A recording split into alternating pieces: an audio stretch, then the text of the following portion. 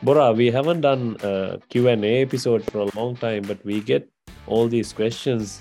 One of the most common questions we get from especially Sri Lankan listeners is that how the uh, cricket pathway in Victoria works or in Australia works. We had two Sri Lankans playing for Victoria this season already, Chandrasinghe and Kallepotha. They both represented Victoria. So there's a lot of interest among Sri Lankans and migrant communities to know about the pathways to go up the ladder and play for Victoria, then go on to play for Australia. So we found a perfect guy to talk about that. He's been involved with junior cricket for a long time. Our good friend Alex Lewis from Preston. We are just about to start a cricket season here in Victoria, and Alex is the director of cricket at Preston Cricket Club. How is Preston preparing for the season, Alex? Really well, actually. Really, really well. The numbers are really solid. The players are really engaged, and the list is actually looking really, really strong. We're really very optimistic for what we can achieve this year. I think there's a Sri Lankan connection out there at Preston as well. Any new players? I know there's an exciting coaching signed up as well. So you want to share some of the recruits for the season or a bit of insight? We seem to be very lucky at Preston. We obviously had Chaminda, and we've improved upon him with some better human beings and some higher quality people. Sorry, Chubby. I can't swear on this podcast, so I'm going to keep No, look. We actually, Michael Hayes, who's the president, who I work very closely with and have done for the life of my time at the club. We say it all the time. We're very privileged to have a connection to the Sri Lankan community, both through Chaminda as well as Mahesh and the players that have played for us in that preceding time. After Chaminda, we've got Imal, who plays for the Qatar international side, which is very exciting. We got to watch some of his games. I think he was playing the Canada circuit or Canada round robin tour there, and it was really nice to be able to watch him play. And he really loves to hit the ball, so it's going to be really complementing our list most certainly. And we've got Kanishka who played for us in their T20 a few years ago. He was playing for a local club on synthetic, and then we said, "Oh, look, come be a guest at one of our T20 games," and we loved him. I think what's really important about the Sri Lankan community is that I think our club just resonates both on a playing level, but also a social level. And Kanishka's no different. He's absolutely simulated. He had a fielding session on Saturday. It was his first real crack at running a session. He had the 1s and 2s squad, and I've been raving about him for the last 24 hours. I can't tell you how thrilled it is being, the senior coach, and then have someone who can, at this level, it's difficult to find people who can actually do the job, And Chummy will know I'm a bit of a control freak. So when I hand over a job and it gets done well, that it comes with a fairly level of high praise. So I'm very excited to have both of those players. They complement our list really, really well. No, that's awesome. I mean, this episode where we are trying to cover how we are going to prepare for a cricket season as a cricketer, and how to set goals for the season. For a let's say a young cricketer who's just starting his cricket career, maybe for a local club, how should he or she prepare, and how should they set their goals for a season? Because you've been working with almost all the age groups for the last maybe 10 years, maybe more. So you have a fair idea about how things go in Victoria. So you want to tell us a bit about how you go about that? So setting goals for young people is really simple.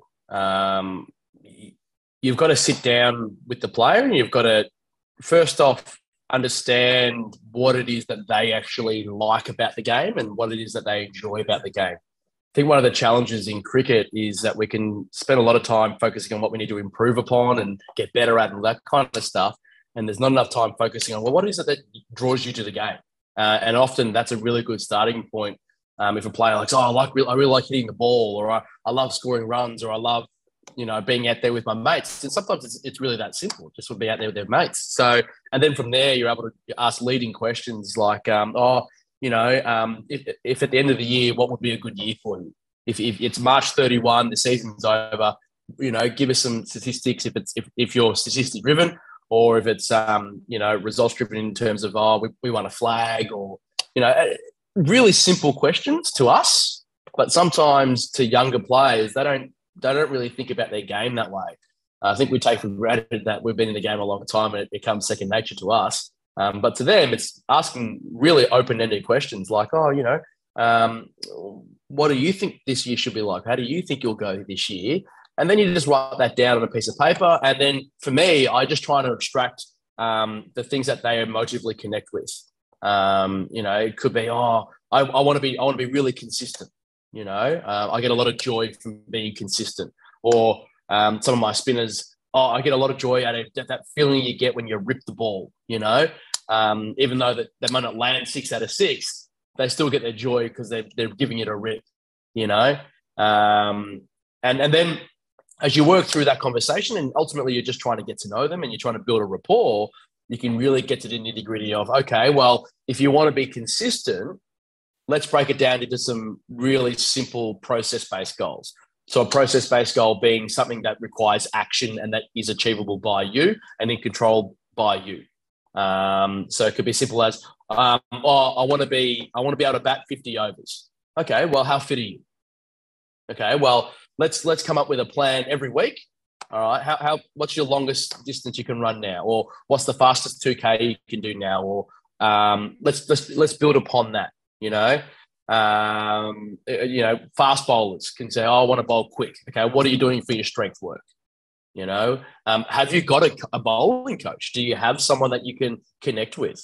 And I think for any young player aspiring to get to the next level, I think they need 2 things. They need a person that they consider as a mentor, right? Yep. Not necessarily in the same sport, not necessarily even in the same, it doesn't have to be a sport at all. Just someone who's successful in that you admire, and they say, okay, well, in my world, I define you as successful, right? Can I talk to you about my journey about, becoming a better cricketer? Yeah. And often those parallels are very similar. The disciplines, the emotional regulation, all that kind of stuff. It's all very similar across all fields. And then you need a coach. You need someone who can give you the technical feedback, who you trust. If you can lock in those 2 things as well as your process-based goals, match them up with your outcome-based goals. So like, I want to score 350s this year. I want to score my first 100 this year. I want to score things that aren't necessarily in your control, but you're working towards something. Okay. And then the process-based goals are the day-to-day stuff. You want to be a better batsman? Every week, you've got to find an hour a week to get some throwdowns or some underarms or something that's away from the club. And I call that unseen hours. And successful players in any sport, I don't care what it is you got to nail your unseen hours. So if that's not part of your goal setting process, right, and part of your goal setting plan, you really are, you're limiting your growth. You're going to grow at the same rate as everyone else that trains for 2 hours on a Thursday and 2 hours on a Tuesday and play 6 hours on a Saturday. Yeah, that's very interesting. I'm getting excited with a lot of questions that are coming through just through the juniors. So I'll try to contain it and let you guide me through as well, Alex. Juniors, I mean, you would have come across it as well, are very excited, motivated to play cricket. I guess exposing them into the training elements is a big challenge on its own. how do you manage that through, I guess, a preseason? We've all been through a preseason. I think that's kind of the early capture where you can help structure in these habits. Is there Yep. anything that you, as a club, or you as or personally work on certain things to Yeah. help drive that? So Chummy would know we have an academy program at Preston that I began 10 years ago now. I think this is the 10th season. And one of the things we started with was under 15s. Then we moved to under 17s girls because we wanted to contribute to the female space. And then we saw that the kids that were 15, all right, would play our JG Craig competition, our formerly Hatch competition in the VSDCA, but then they would have nowhere to go. Okay, and we wanted to hold on to these kids. We wanted to try and keep them in our system. So we created an under-19s program. And what the under-19s program, which is a real, I look back on it now and I go, secretly genius, right? Not tooting my own horn, but I am, right? But secretly genius, because what you're doing is you're creating an environment where you've got older guys, 18, 19-year-olds, because it was 19 and under, working with 16, 17-year-olds. And what that did was we all know that there's a lot of difference between a 16-year-old and a 19-year-old. You know, that's 3 years of your life. But you play cricket with a 16-year-old, you're playing cricket with a 16-year-old. You play cricket with a 19, you're playing cricket with an adult. And so what happened is you had this period of 6 weeks where we would cross-pollinate the current list of those players, right? And the players that we want to hope folding into our senior program. So that ultimately created the best thing which you can have at this level is familiarity. Yeah, you want those younger guys to come into the senior system and go, oh, I know that person. Not that you're ever going to talk to them, because 16-year-olds don't talk, right? But I know that person. I feel safe. I know the head coach. I feel safe. And that's ultimately what it is. You want players to feel safe in an environment, and you want them to feel welcomed. And then once you've broken down all of those barriers, then you can worry about the cricket. Because if you don't break down those barriers, right, then they are petrified of judgment. They are anxious of performance. And I'm talking about, I've got young players who play a bad shot, look around the room and go, oh, did anyone see that? Yeah. Now, I don't know about you, but I play a bad shot every time I hit the ball. So, you can't have that kind of anxiety going around the room, So you got to try and create an environment where you're talking to them and you're getting to know them. Oh, what school do you go to? Oh, what do you bowl? What club do you come from? What's your favorite Marvel film? Like it's so important to build those connections. And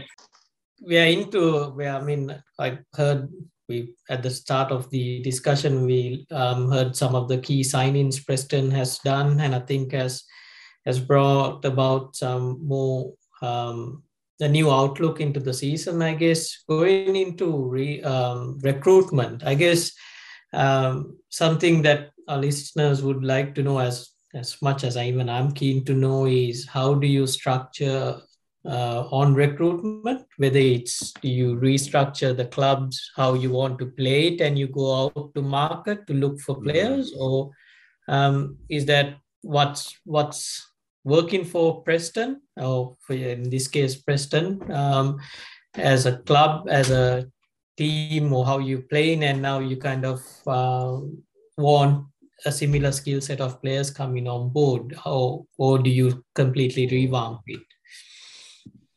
I'd like to tell you that we've got an unbelievable recruiting team and we've got an unlimited resources of players to choose from. Therefore, we've got very clear, we need this bowler, we need this player, we need this, we need blah, blah, blah. Unfortunately, at a local level, and that we are, whilst we do, spend money on our cricket department, we don't spend anywhere near the kind of money a premier club or even some other sub-district clubs do. So to answer that question, I've got to talk about list management and an overall philosophy on the kind of list we want and the kind of way that we run our 11s, because that helps shape what we want at the first grade level.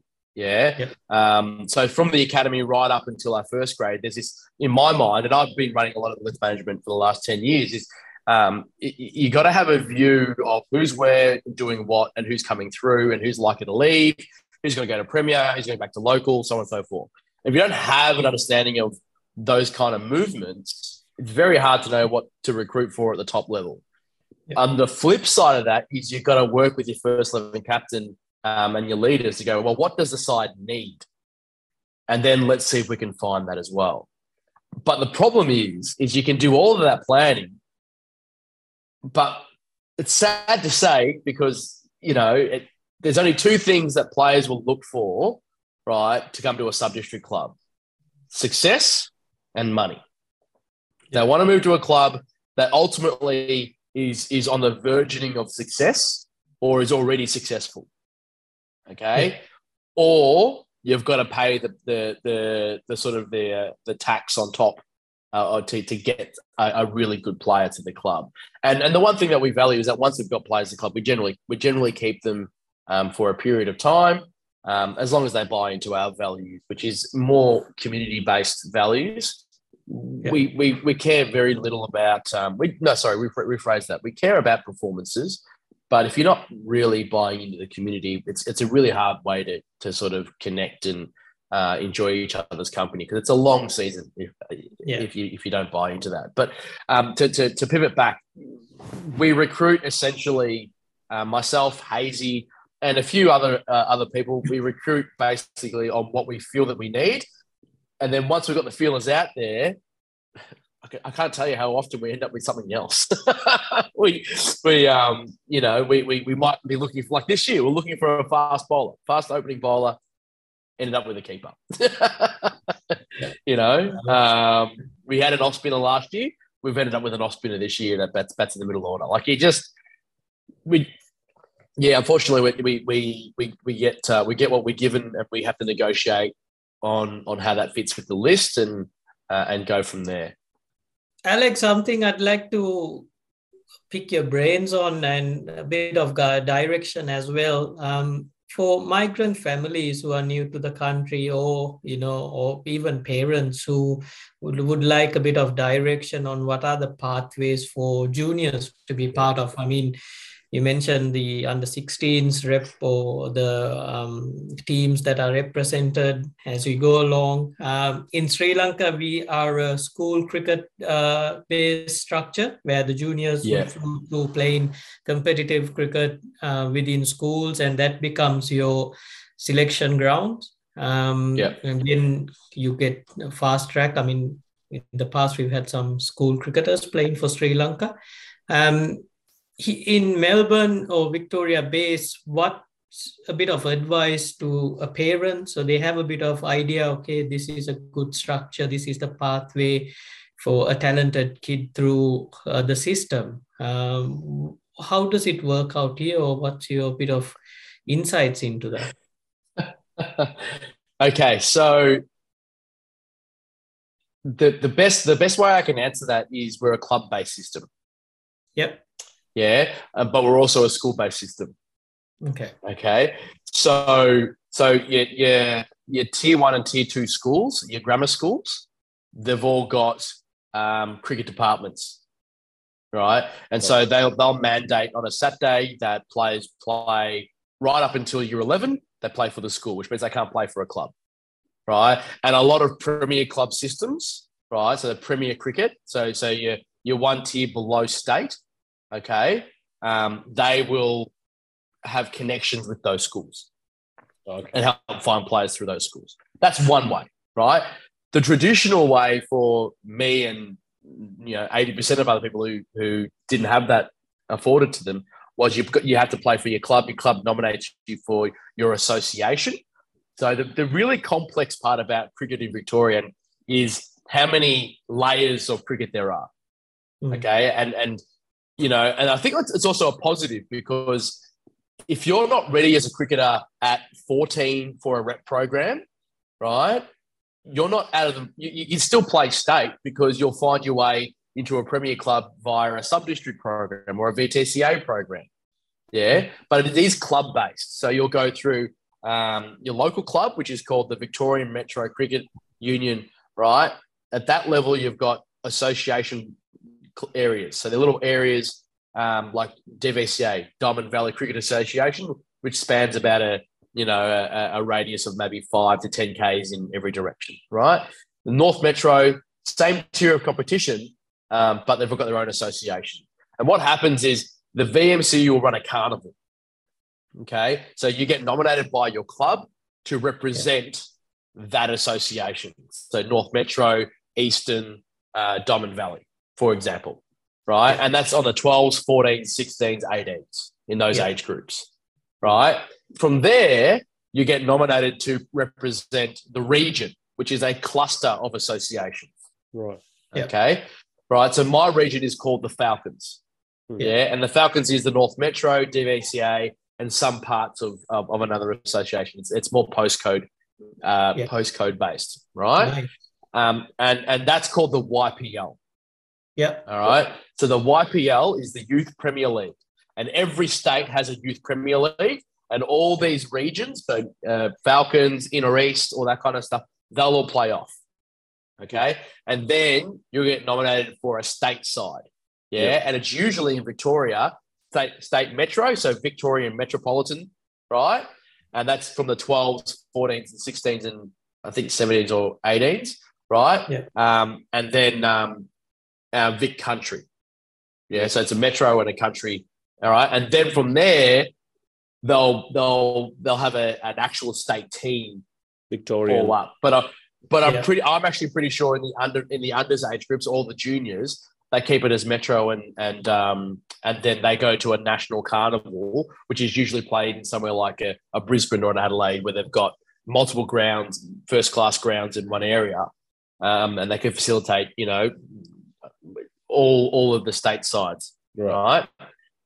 So that's the pathway, as it were. Now, to answer your question, the simplest way to get your player into a representative program is talk to the club, talk to the association, and don't be shy doing it, because often associations are crying out for players, right? Because it's difficult. It's in the middle of January, post Christmas, people are away, and you still want to find the best talent. Okay. And the hard part is, I'm the coach of the 16s in the DVCA this year. And the one thing that, I want more players to look at. I want to give them the experience of rep trials, but also you want to find the best talent to put the best team on the park. And sometimes that information does get a little lost because people are scared. Oh, I don't know if reps for me. I don't know. You got to trust the coaches, trust the program, and put yourself out there. Contact the Instagram page, the Facebook page of the association, and even find out who your regional manager is for Cricket Victoria. Yep. Yeah, our region is Josephine Turner. She's a ripper, right? Get in contact with her. Google it. Regional manager, Northern Falcons, or regional manager, and you just say whatever association you're in, and you'll be able to find it. Their job is to help you navigate cricket in that region. I think we can go on forever, Lek. This has been fantastic. There's lots of information for especially young cricketers who wants to go through the system and play for Australia. I think you described how to do it. Fantastic. That was really good. That's really helpful. It's been a good chat, Alex. I think we've learned the different pathways through, especially for juniors coming through, because it gets a bit lost because you're not sure which club you're aligned to, or which, like you say, in the association to, have a bigger picture. And I liked how you touched base about having that under 19s program to capture that players who might be confused or not sure where they're heading towards, to rope them in, and might be that late developers through the sport. And again, a good insight into how you prepare with goal settings. I guess we are early part of our season. Each club keen to get their first round out of the way. So wish you well for the season ahead. And again, I thoroughly enjoyed the conversation. I think a lot of questions popping up as we talk along, but be mindful of time might be a good way to close it off for today. Once again, for our listeners out there, if they want to get in touch with you or know more about you, where can they reach you, Alex? And if you want to share a bit of your background into that aspect. That's a really good question. I think contact Preston. Just contact Preston Cricket Club, and they'll put you onto me, or I think that's really the only way you're going to be able to get in contact with me at the moment. So, you don't want to give out your Instagram. You don't. Well, I'm not huge on my Instagram. I don't think I've put a photo up there for at least 2 years. So I'm not. And I'm not holistically that busy on Facebook either, other than the odd, troll about, to a mate because he wore something funny. I don't know. I'm not huge on the social media either. So maybe we'll add the links to your social media. It'll blow up. So I don't know. That's the thing. I don't know if I want that. We'll direct some of my anonymity. It's all right. I think we'll direct traffic through Preston Cricket Club to be part of Subbies Cricket and former career with them. So once again, thanks a lot for joining us on the pod today. Look, thanks for having me. It's been a lot of fun.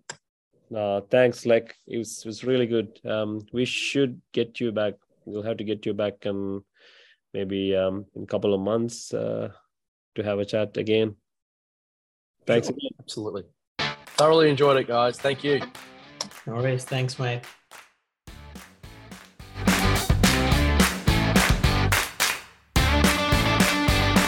Sorry, what was that? Boy, that was a good boy. Any stories of Vida? Nothing. Any stories of Vida? Oh, we're still recording? Let me go. It doesn't matter. Nah, look, you know what?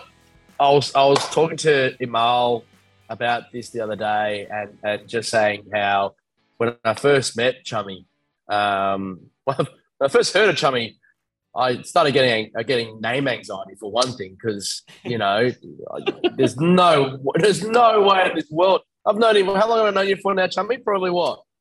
6? No, almost. I reckon it's more than that. It's almost 8 years. 6 to 8 years, right? I don't even know, right? And to this day, I still can't spell it. Still can't spell his last name, right? But I was talking to Imal and just saying this is the quality of the guy, right? Rocks up literally flies in, right, the day of our practice match, drives up to Lamba where we're playing a practice match, okay? Didn't have to, but did. Stayed the night anyway, okay? And I knock on the door. He's rooming with another guy called Dallas. Yeah, West Indian guy, right? They're both in towels because they've just got out of the shower. And I look on the bench, and there's two 2-liter bottles, right, of scotch, right? And I've gone, Chummy, where'd you get that from? It's like, duty free. And I've gone, and you brought it up? Yeah, why not? We'll go through one tonight. And I'm pretty sure he poured 3 glasses. And I'm pretty sure Dallas didn't drink at the time, and he had a drink. Yeah. And from that moment, I've gone, that because you don't know. Like sometimes you're really unsure about the cultural connection, and you're unsure about whether you're going to. And also my first year of senior coaching, that was really quite a daunting experience for me, having an international player. So so we bonded and connected over that, and the rest is really history. Didn't really look back after that. Yeah, Sri Lankan loves a scotch, that's for sure. So I think that's why we're holding on to that connection. I think that's it.